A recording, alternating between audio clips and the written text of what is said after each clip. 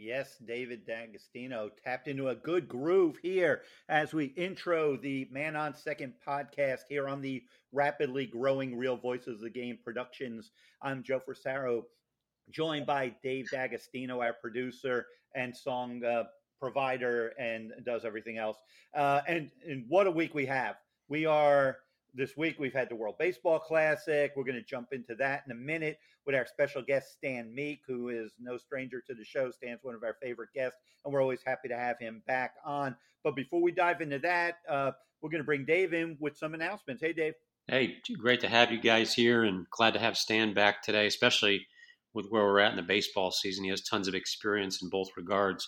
But to our faithful audience out there, we've eclipsed 14,300 subscribers.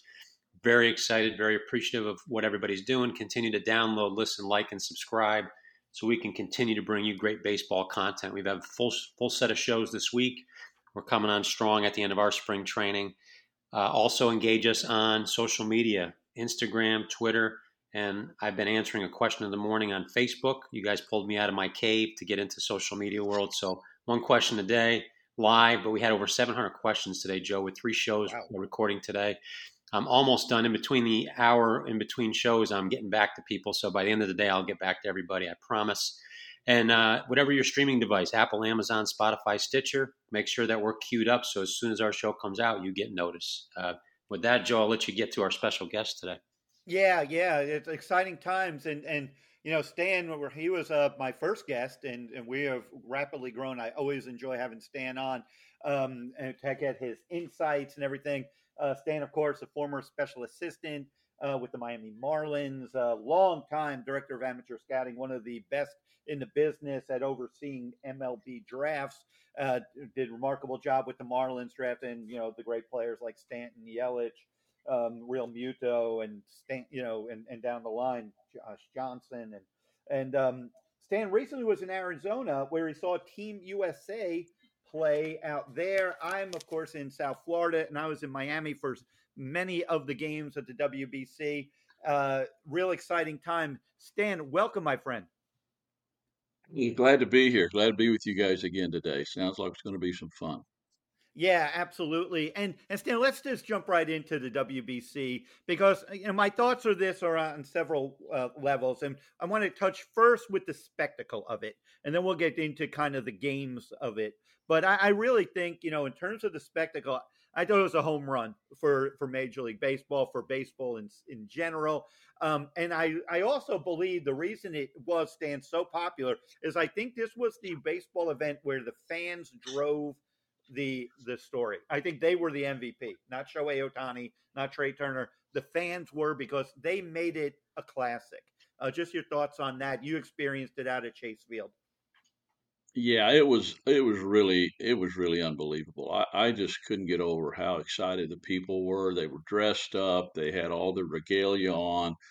It was a real happening, and it was so loud. I mean, the place again. Anytime you get those venues that are full or close to full, and that one was full out in Arizona, it just creates a great atmosphere, and it's really what I think what baseball should be. I mean, when you get that atmosphere, I guarantee you it changes the level of intensity of the guys on the field and how they play. So the atmosphere of the thing is really like none other I've ever been around.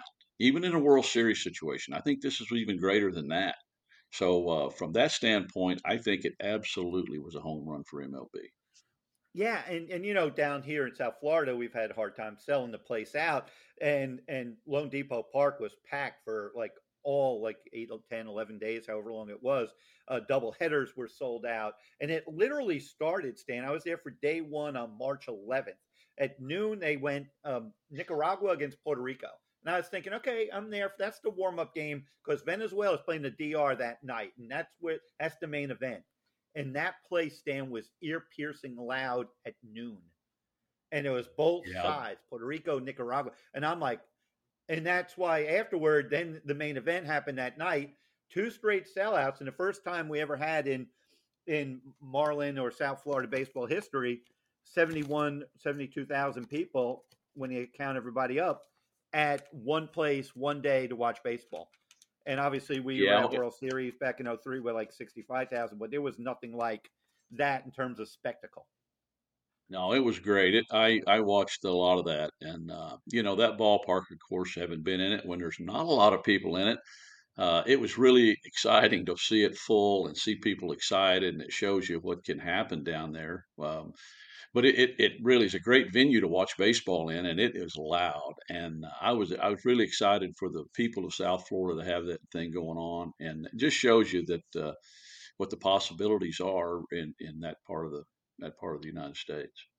Yeah, yeah, and again, I think it was. I think like you noted, the players being energized.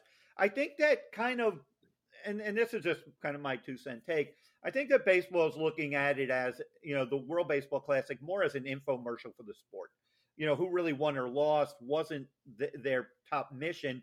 Obviously, I think they have preferences that wanting like USA or DR and Japan in the finals, but I think that they were just as long as it energizes people and gets people paying a little more attention to spring training or this time of year to lead into the season.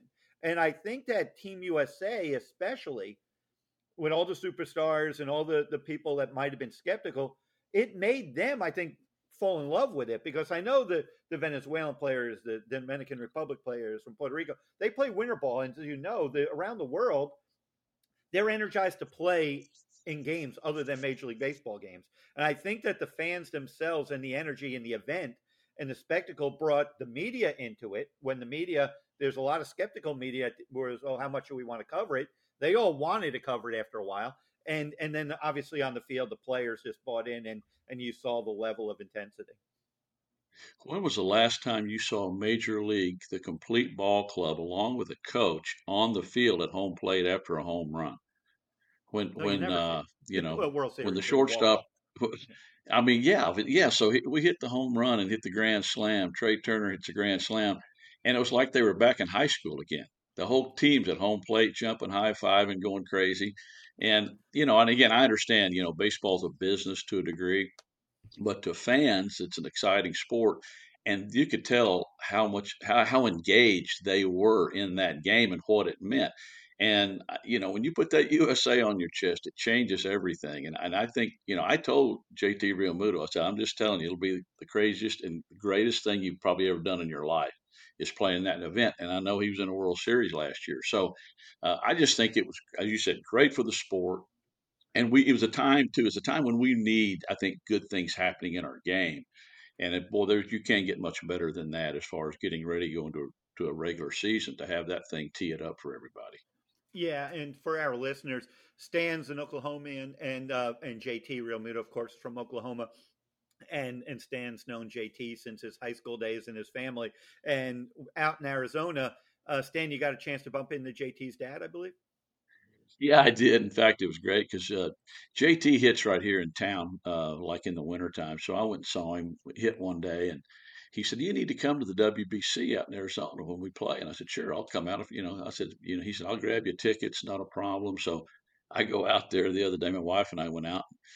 I walk up to the will call, and there's JT's dad, and he's got a little frustrated look on his face. And I go, "Mr. Realmuto, what's the problem?" He goes, "Can't, they don't have my tickets. Can't get my tickets." He goes, "And I saw yours tickets in there, of course, but mine aren't there." So I got my tickets, and he for some reason couldn't get his tickets, so he had to text JT and text the agent, I think, and then text the team secretary and all that. So while he's out there working on his tickets, I was in kind of getting ready for the event. So it was fun. It was a great event, and it was great to see his dad again. Yeah, yeah. I hope he got into the ballpark. If not, he has some explaining to do. But yeah, I'm sure. I'm sure they're laughing it off right now. Dave, jump in. I'm sure you have something to talk about. Yeah, Stan, you mentioned about wearing that USA on the front of your jersey, how it changes things. You have a unique experience with USA Baseball as a player, and against the team that beat us in this classic.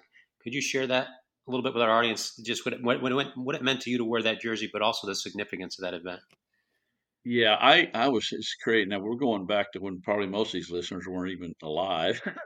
But in 1974, I was picked to play on the U.S. It was a collegiate team, so it wasn't to this magnitude, the professionals. But on a collegiate team, to go to Japan and play what was a third annual, then they'd started it in 72, played over there in 72, back here in 73. And so then we were back over there. We alternated sites. So in '74, we went over to play Japan and their collegiate team. And it was crazy because it was just not similar really to what this was the other day.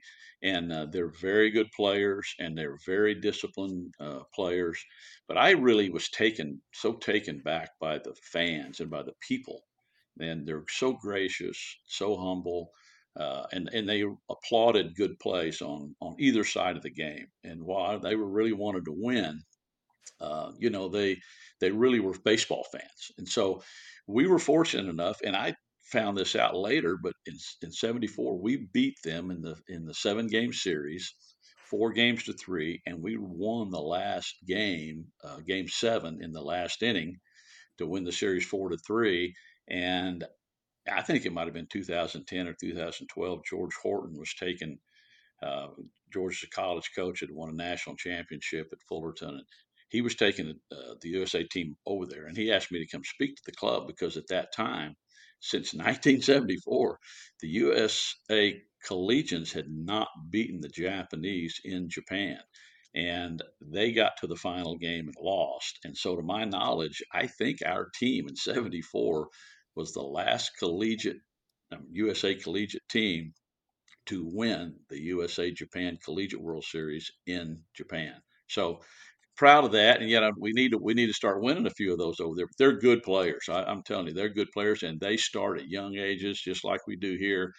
Very disciplined, and it is a remarkable fan base when you go there and get involved in that. What makes them so good? Yeah. What makes them so good, Stan?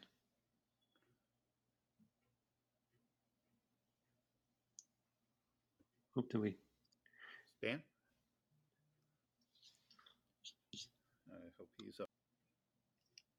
Yeah, so I think what makes their system so good is that I think they're such a disciplined people that when they start, I want to tell you at 6 or 7 years old, they're working on fundamentals, they're working on their deliveries, they're working on different phases of the game, and they take it very seriously. It's a serious thing for them, and I think their discipline of work ethic and how they go about their business. There's no messing around. There's no it's we're serious about the game, and I think they really appreciate the game and how hard it is to play. And so I think, and it's a team thing. They're always willing to give up themselves for the team. In other words, if they need to sacrifice bunt, they sacrifice bunt. If they need to hit and run, they hit and run. I don't care if it's the biggest star in the game.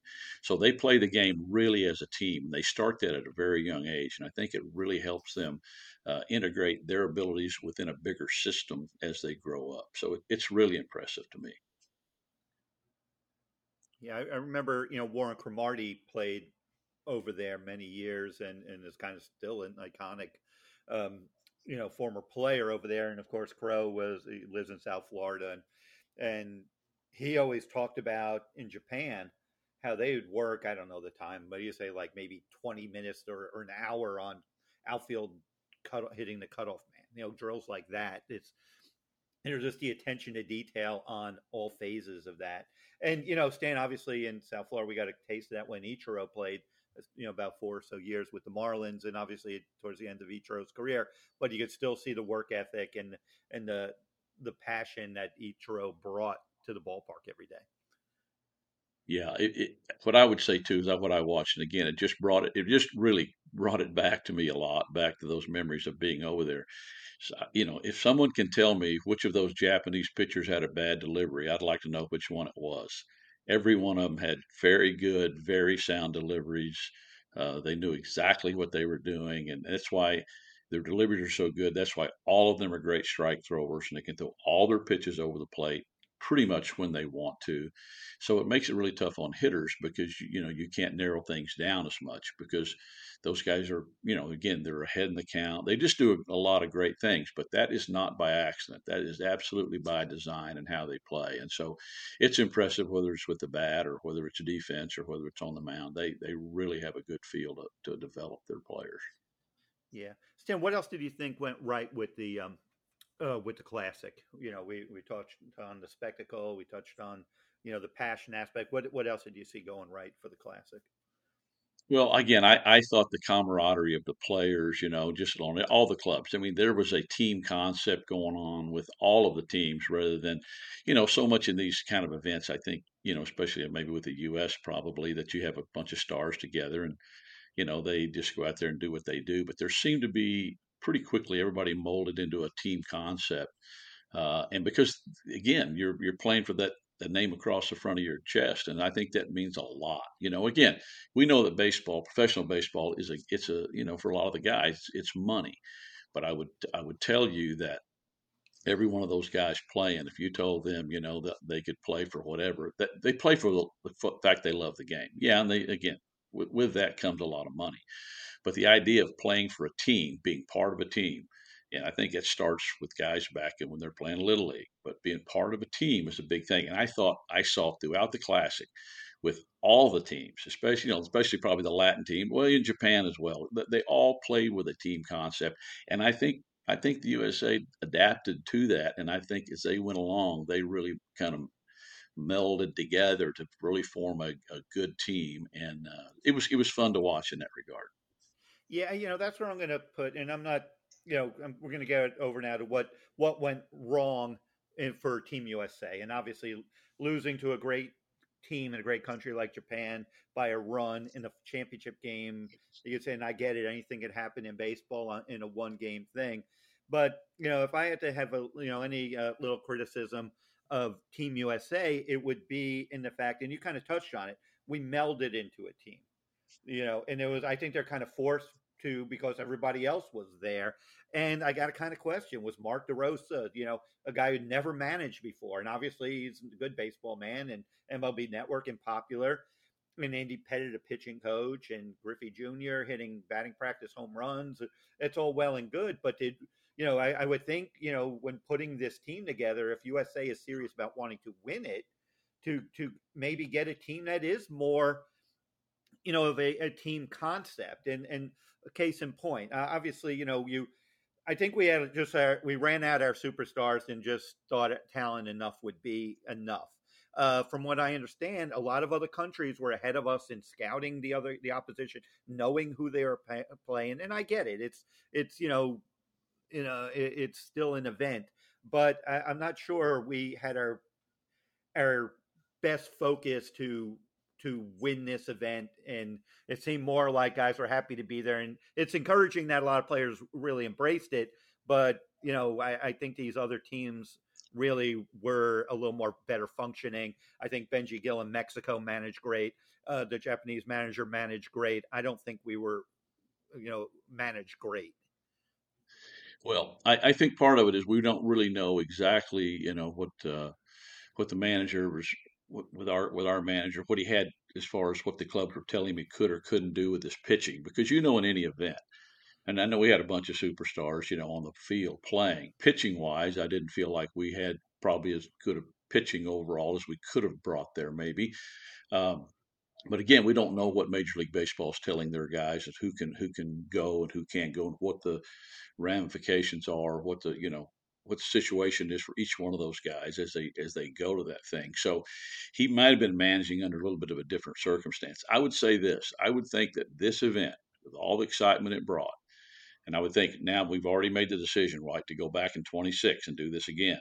So I would think it would give us time to decide, okay, how do we want to put this together? And we need all of Major League Baseball to come together and say, okay, you can have our guys. We want to win. We have great players here, and we have a lot of great players here. We want to win. And if you have everybody at your disposal, then as a manager, I mean, Mark DeRosa can then go, okay, what or whoever's managing, what fits to make this club right? What kind of left-handed, right-handed pin pieces do I need?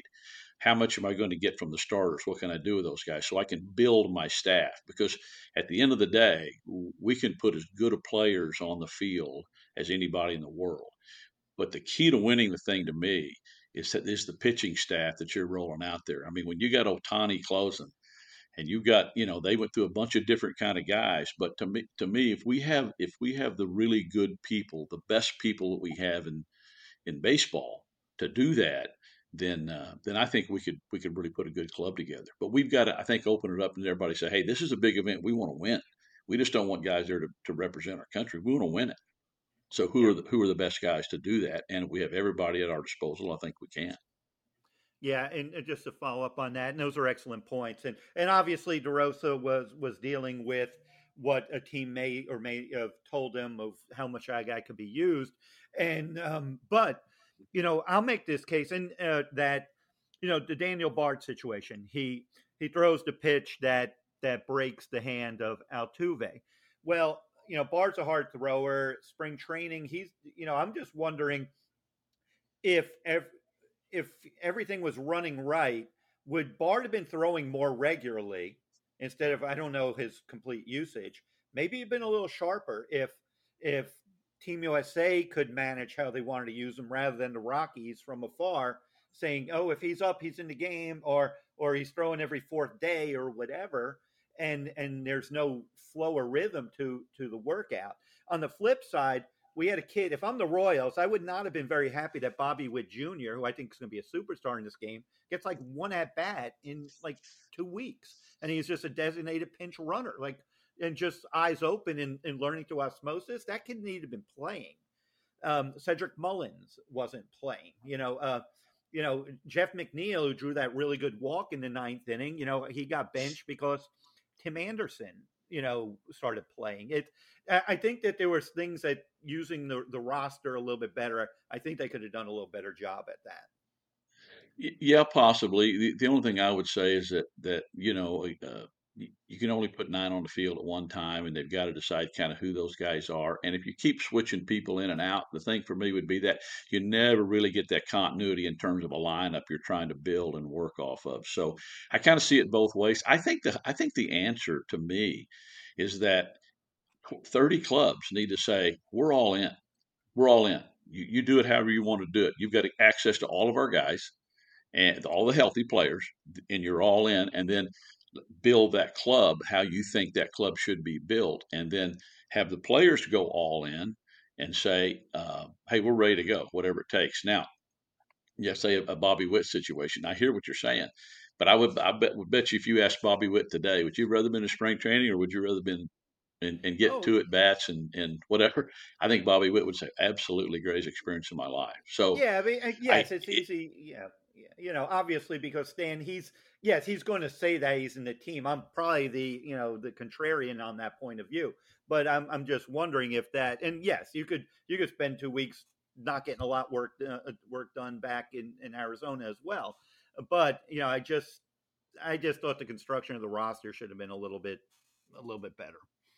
Yeah, well, again, I think that's because they were having to decide, can we use this guy and how much and whatever. So I think the key is getting everybody to say, "Hey, we're all in. We want to win this. You got access to whoever you want," and then let those guys build their club off that. Yeah, Dave. Yeah, kind of piggybacking off that, Stan. You take a look at the NBA, and they went through this, way back when the rest of the world caught up, and we were just sending superstars, and it wasn't good enough anymore. And they named Mike Krzyzewski the national coach, and then they had Jerry Colangelo as kind of the general manager. Could Major League Baseball? I mean, could you walk through the logistics of that working in Major League Baseball?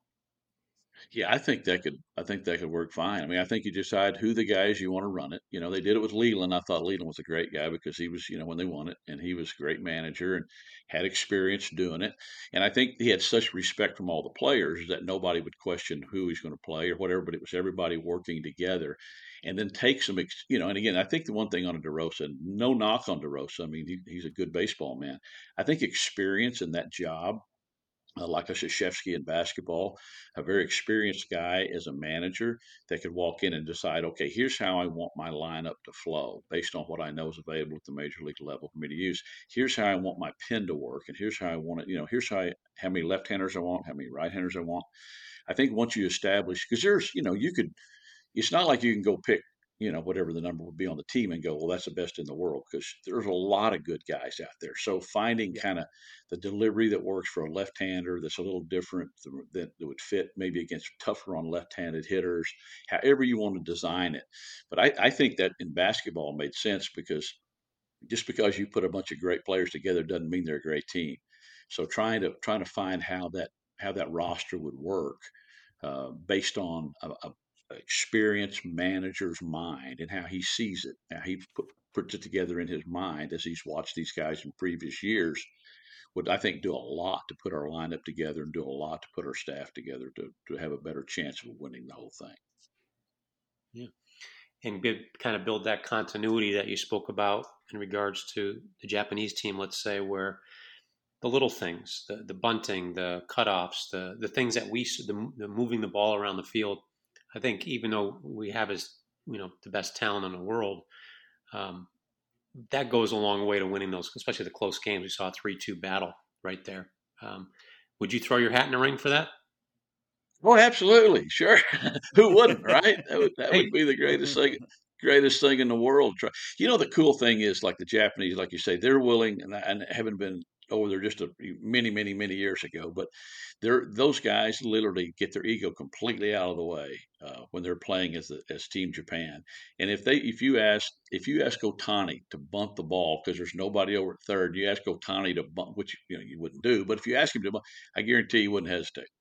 He would like do it. this. And so we've kind of created in our country here, we've created, there's a lot of guys making a lot of money, and the way they make money is they hit the ball in the seats. So I think, I still believe though, that if you put all those guys together and say, we're going to go win this as a team, and Jim Leland or whatever says, okay, it's first and second, nobody out. We're down and run, or what we need to bunt. We need whatever. If he believes we're going to bunt these guys up, that our guys would do that with no hesitation, because you see it in the playoffs, right? When we get to the playoffs, all of a sudden there's a guy bunting. He's never bunted, all year or whatever. And or you see a guy going 2 innings plus in relief. He's only got an inning the whole year.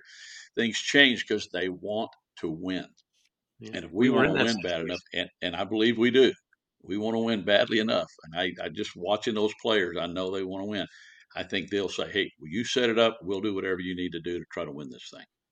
Well, USA was in that situation, first and second, no outs, and probably our best hitter, Mike Trout, was up with first and second, no outs, and I turned to my son Tanner, who was watching with me. I said, "Do you bunt him?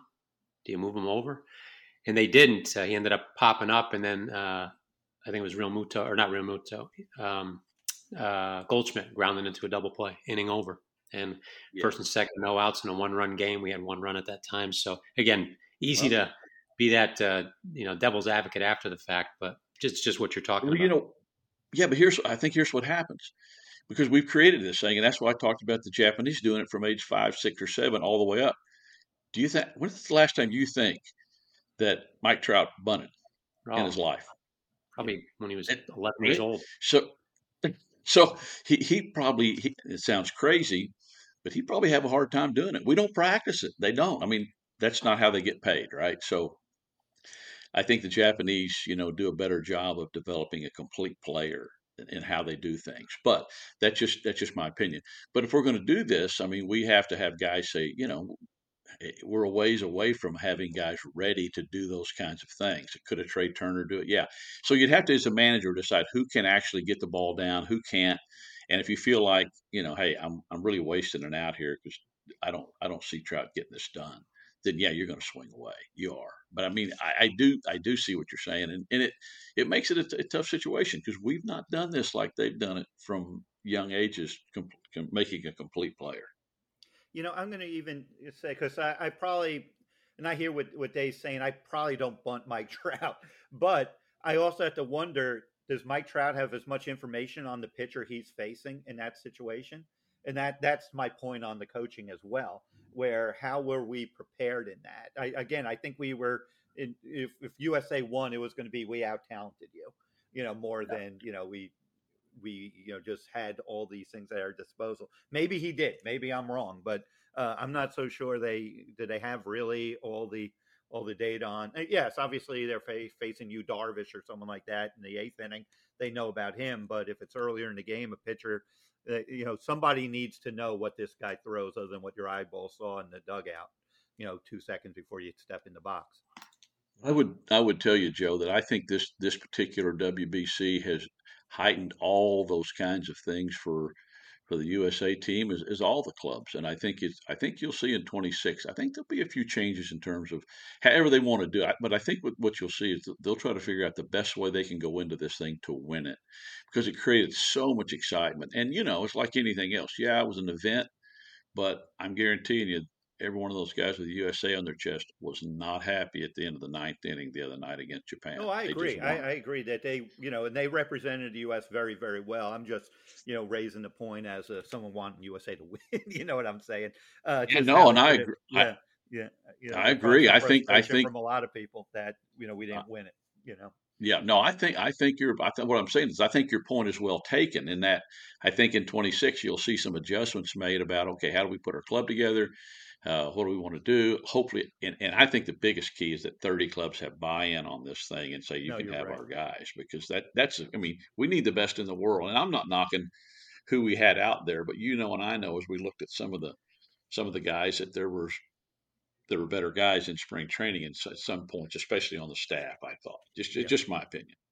Yeah, yeah. Hey, we could go on this, and this is a really good topic, and I hope it's entertaining for our audience, because we are going to speak all sides. We're going to raise the issues and the points we like, and the points that we think they can improve on. But overall, Team USA, did a great job. We just think they could have done a little better. But let's talk about kind of the elephant in the room for the WBC, and to get the buy-in that Stan's talking about, and that is injuries. And obviously, Edwin Diaz, the patella injury and the celebration. I noted about the Altuve broken hand. Then I just heard today, before we came on, that Adam Wainwright, who was very vocal in support of the WBC, and I thought was great in doing so, he's going to start the year on the IL. He got apparently injured lifting weights in the weight room during the WBC. So, Stan, how do you kind of address that? Is it just you have to look at when you play, there's risk. If you're in spring training, there's risk. Was there an inordinate higher number of injuries in the WBC than, let's say, regular spring training? How do you think the injury factor should be addressed? Well, I think you just have to play it, and and just look at the fact that there could be injury, right? But I mean, what are the chances that they're going to hop up and down as a team together, and then the guy's going to go down with a torn patellar tendon? I mean, what are the chances of that, right? That's freakish. That's not something that you did because you were trying to cover first and whatever, and you tore. So the point is, there are going to be injuries, and anytime you're in spring training, if Altuve was facing you Bard, and they wouldn't have, because one's in Florida and one's in Arizona in spring training. But had those guys been, could have happened in spring training. Those things, baseball injuries happen in baseball games, and so does an owner like it? No, he doesn't like it, but they don't say much when they're there under their guidance or whatever, and they get hurt in spring training. They go, well, unfortunately, we had Soto pull afterwards he goes back and then he has an oblique going on now, right? But that was in spring training. That wasn't in the WBC. So I just think, there are injuries, and I think that's part of baseball. And for some reason, for whatever, which seems to be a greater part of baseball now than in years past, or back in a generation ago, and maybe that's not true. Even maybe, I don't know, but it seems like guys almost like sometimes overtrain. But the point being that I wouldn't let that. I don't think that's going to be an issue, because again, I think guys do get hurt in spring training. It's just that we've always had spring training, and we've never really thought about, oh wow, he got hurt in spring training. Well, he's got to be getting ready somewhere. So I don't see it as a problem going forward. Yeah, Dave, you have a thought on that? Yeah, I kind of feel the same way Stan did. The point Kevin Kernan and I were talking about it off air, and the celebration was where he got hurt. And we talked about Trey Turner hitting the grand slam and the whole team coming out at home plate and jumping around. It's hard to predict those things, and I would have to say, if whether it's in the World Baseball Classic or spring training, they're playing baseball. And I think when you start getting cautious about injury, that's when you get hurt. And those were freakish. So I hope that does not deter teams from putting their players in, because I never saw so much enthusiasm. I was surprised by it. Not just the fans, but the players and people watching it that really don't watch baseball in and around my world were asking me about the World Baseball Classic. And that's what baseball wants and needs, is that enthusiasm. You hate to see guys get hurt because they're making millions of dollars, and that's their livelihood. But it's part of it, and I just say we'd have to kind of chalk it up as freakish, and it's going to happen in the game, and hope that doesn't again deter our enthusiasm moving forward for this game. In fact, I'd like to see him do it every year. To be honest, I don't know. That's probably not in the cards, though. No, but I hear your point, and I hear what you're getting at, Dave. And what I like, and I get interested in Stan's thoughts on this too, because we know when you're in spring training for 6 weeks, you're ready to pull your hair out after a few weeks. It just gets so mundane, and then you have purpose. You have games with purpose and guys getting into it. Then you see competition, and that's why we love sports is competition. And baseball kind of created this kind of a lazy spring training. Is this you play golf, you get your work in, you build up, you get ready for the season. So it's like that's what you're groomed to do in spring training, and then you ramp it up the final week to 10 days, and still you're not even going full speed until that very end, and then you hit the ground running in opening day. And the classic just gives you playoff atmosphere 2 weeks into camp, and I think that's kind of what they juggle with. How do you balance that, Stan? How do you think about that? Yeah, I think if going forward, if we're going to try to do, again, going to have 1 in 26, I think we really have to make sure that guys they're picked early enough that they can get started early enough on their preparation for it, so that they're ready to go with that level and that speed when that thing starts. Because as you say, in spring training, it's a slow build up. Where this you have to hit the ground running and ready to go. So, and the tough guy is going to be the guy who's been into the playoffs, deep into the playoffs, especially pitching deep into the playoffs, and yet turn around and be ready to go in March the 11th or whatever it is, the next spring, to try to play that thing. So there'll be have to be maybe some adjustments in that regard, but I just, I think it's a great event. I'm with Dave in terms of how this thing, it's an exciting thing. And I think, as he talks about people, I've people around here that call me about the World Baseball. Are you watching this? And I said, you better believe it. In fact, when the Trey Turner hit the grand slam, like 10 minutes later, I called my son and I said, "Hey, did you see?" He goes, "See it? We're still running around the room. We hadn't stopped running around." He's got 3 sons that young, and that they loved it. So I think that's what it's about. I mean, we can have all these things that say, "Well, we should do this or should do that." Well, somebody's going to get hurt or somebody's making a lot of money. This is baseball. I mean, we ran out in the yard and played it when we were 8, 9, 10 years old. We weren't worried about money or anything else. We just wanted to play and love it. This is for a real love of the game. This shows the real love of the game that those players have. I don't care what they're making. And if they were Yeah. making nothing, they love the game. And I think that's great for our sport. We need that kind of excitement in our sport.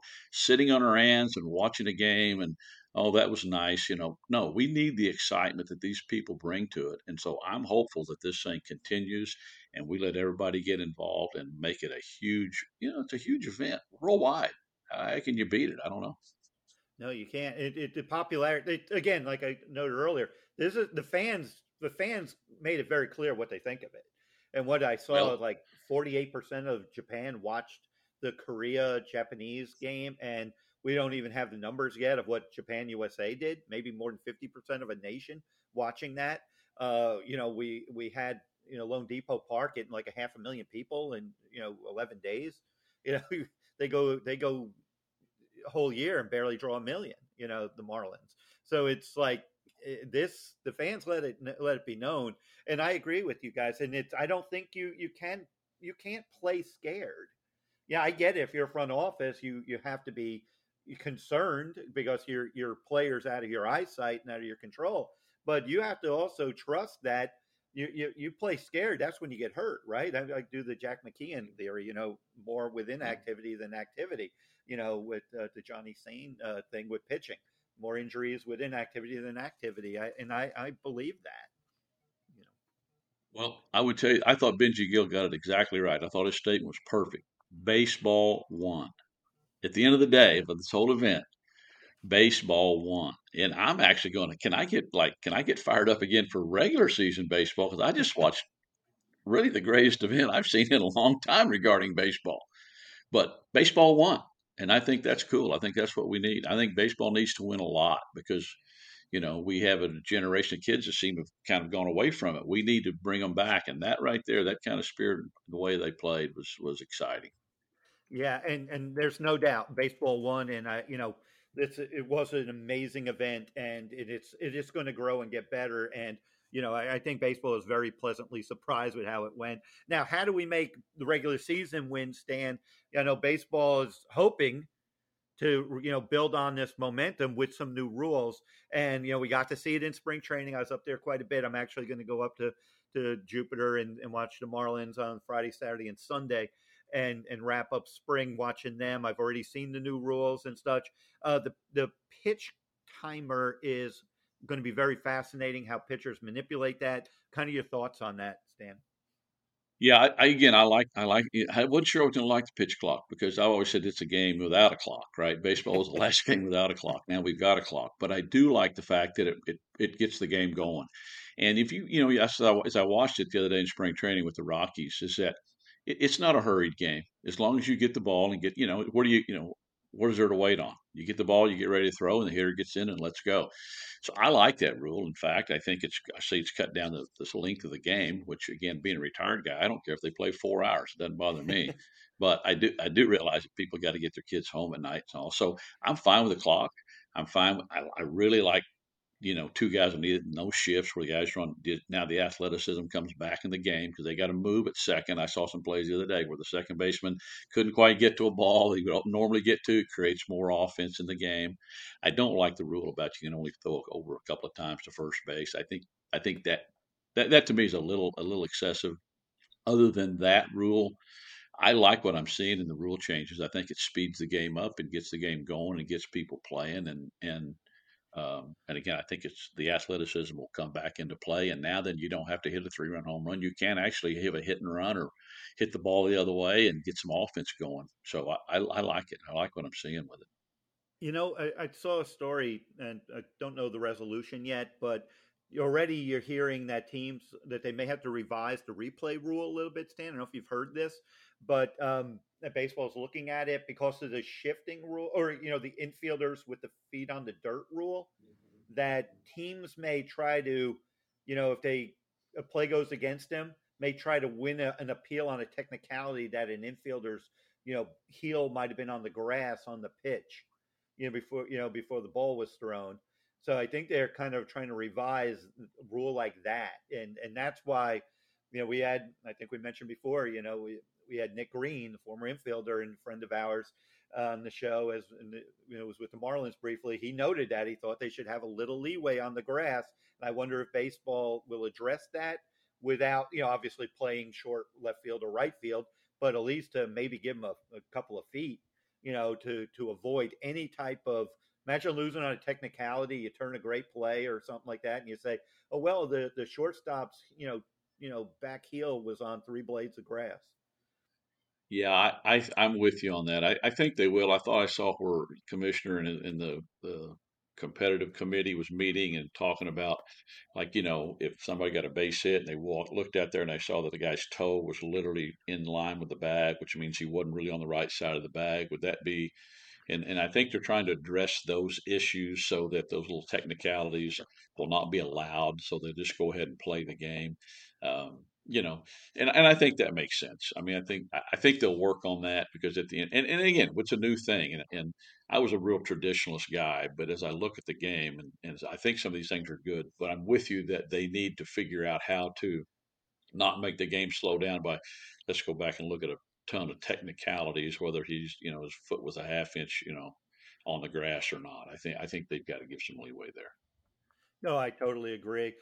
It will also, I think, stand with the pitchers with the timer, the crafty ones. They're going to kind of, I think like the crafty ones are going to know, like I could let go of it 3 seconds ago. I could let go of it 9 seconds to go.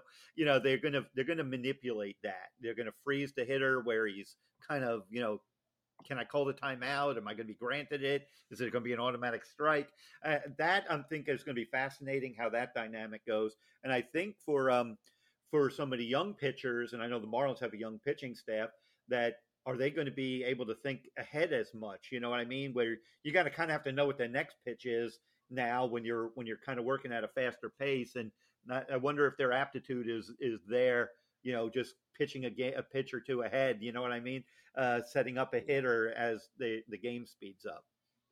I will tell you that 99% of pitchers, by the time they get to the big leagues, I don't care if they're 22, 3, or 4, by the time the pitch really leaves your hand as it gets into the hitting zone and you realize what's kind of going on, your mind's already into the next pitch by that time. I don't think that'll be an issue. I don't think they'll have to go, well, what do I do now? I think they've got a plan. And as they go into a hitter, kind of knowing a hitter, and then the minute the hitter starts to adjust or whatever, they adjust within it. I think that's an ongoing thing that happens just generically, and I think it'll, or I guess the term would be organically. And so I don't think that'll be a problem at all. I think they'll work right into it, and I think it's probably good for them. They don't need to stand around forever and try to figure things. You know what you want to do, go do it. Stan, were you a circle around the mound guy after because now that has to speed up. No, I always felt like as a pitcher, the last thing I want to do is take my eyes off the plate. So I'm trying to get my focus. So when I threw a pitch, if I happen to get a guy out, I mean, I'd turn. I My focus should be on it. And if hitters are walking around, I'd say most of those guys check them. They're probably not great strike throwers. They need to be looking at the plate and getting focused because that's where they're going to work between the rubber and the plate. So that's to me is where they need to be Yeah, focused. it's gonna be fun. It's these little things you kind of think of on the fly because it is gamesmanship. Everyone's gonna be thinking about this. Where's the little bit of an edge? How am I gonna? Because obviously throwing off timing is key, and how are Yeah. they going to best do that? Dave, I think has one more, and we're going to get close to wrapping up. Dave, come on in. Yeah, and I wasn't going to ask this, but you mentioned something interesting, Stan, about the that pitcher, the time clock and pitcher getting back on the hill as a hitter. I always liked that little battle between the pitcher and the hitter of who could control the timing of the at bat or the next pitch. And when pitchers would get into a rhythm and they were throwing strikes, and I do it now when I'm coaching just to tell, hey, step out, don't let them get into a rhythm like that. And I see that as a disadvantage for the hitters right now, but also a processing issue you mentioned, where the pitchers, as soon as they let it go, their mind should be on the next pitch. Where I think it's going to be hard for the hitters to adjust to process just what happened and what has to happen next, with not being able to step out of the box as much. But I'd be anxious to Yeah. see. But I think you're right. yeah, I think you're right. I did see that. I did see that when I saw one of the clubs I talked to out there. Their concern was mainly on that if the hitter has to have his eyes at the pitcher at 8 seconds, right? That's what they said. At 8 seconds, the hitter had to be, engaging the pitcher at 8 seconds. Well, if it's a veteran who doesn't have to be in the same sync and rhythm every pitch, I mean, he could literally wait till it says one because he's looking right into the clock and wait. yeah, That guy starts sitting there at 8 seconds and has to wait till at 1 second the pitcher starts his delivery. So it can freeze the hitter a little bit. And one of the clubs I talked to said they're going to try to work with their hitter and try to get them to have a little something going on between the 8 second, depending on how the pitcher's trying to work them yeah, between the 8 second timing and then they'll say the 1 or 2 second time when the pitcher would start and try to get them to have a little something going on rather than just, being real still and rigid at the plate. Try to have a little something happening there. So I think that's going to be a give and take, yeah. on that in that battle. It's learnable. It's just another variable. I guess my question was, I know we talked off the air and you mentioned it here. You were recently a guest down at the Rockies spring training, and I was wondering if you would share if you saw any prospects there that we should be paying attention to in the Rockies organization. Yeah, a couple of kids that I saw that I really liked, and it's a typical Rocky kind of guy. It's that athletic player, and they had a kid named Zach Veen, Veen, who's a left-hand hitter. I think he's a right-handed thrower, but anyway, he was a corner outfielder, really athletic, good easy swing. His feet are real good, and he's got a really good rhythm to hit. He looks like to me he's got a chance to be a really good player. And then they have a kid that's a little bit different, but he's really athletic. I think they took him maybe a year ago, named Montgomery out of Pennsylvania. I think it was their first round pick, maybe last year. He had some couple of big league at bats in spring training games, and he's a little kind of like Hunter Pence. Hunter Pence was a little different in terms of his approach and all that, but he's big like Hunter Pence. He's athletic. He's got a fast bat. They had him in center, and it might be a power speed package in center field. And he looks to me like he's got a pretty good idea about the strike zone.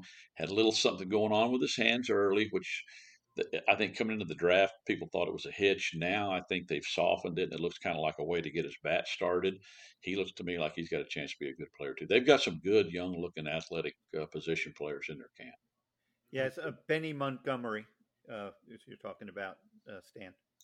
Yeah, Benny. yeah. Yeah. Veen, yeah, he does throw right, bats left. I saw Zach Veen play in the Arizona Fall League last year. Yeah, like the kid can hit. I think he was a first rounder too, wasn't he? Let's double check. Yeah, he was the first round Yeah, pick a first couple of rounder. years ago. Yeah, Yeah, Veen first rounder, yeah, and Montgomery was a first rounder as well in 21. So yeah, yeah. They're um, good looking. yeah, it's always fun to see them, right? Those kids on the rise, and the next wave of good talent on the way. Um, but yes, Stan, this is as always, my friend. We appreciate you always. I know a short notice we got you on this week. We always appreciate your insight, and you're always welcome back. And we're going to have you on as often as we can. And as I know you're always on the go, and that's what I like about you during retirement. You're seeing it all. You're driving around the country. You're going out to Arizona for the fun of it. And when you're going to be in Florida. Yeah, I got to figure that one out. I've got to get to Florida at some point because there's a lot of good baseball down there. So now we're a little too late for spring training, but I'm sure I'll find my way down there sometime pretty soon. Well, we'll hook up when you get down here. Dave, any final announcements? Just thank our audience again. 14,300 faithful subscribers. Keep this thing growing. We'll keep bringing you content. We're listened to in 70 plus countries now, grassroots all the way to major league front offices, and now the global game has hit our network. So we're getting into the places we need to be and trying to build better baseball IQs. Keep hitting us up on social media. We'll keep responding to you. And Stan, if you don't mind, I'm going to officially throw your hat in the ring for Czar of USA Baseball when that comes up. I like it. I like it. All right. Thanks, Dave. Thanks again to Stan Meek. That will do it again. Stan, next time we talk, the season's going to go on, so that'll be in a few weeks or so. So we'll have plenty to share. But opening day is next Thursday, everybody. We just put a ribbon on the World Baseball Classic. We touched on a lot of topics I thought were very important to mention, everyone. We thank our audience. We thank all you guys for tuning in. We are building those bigger and better baseball IQs. And we are out of here for today.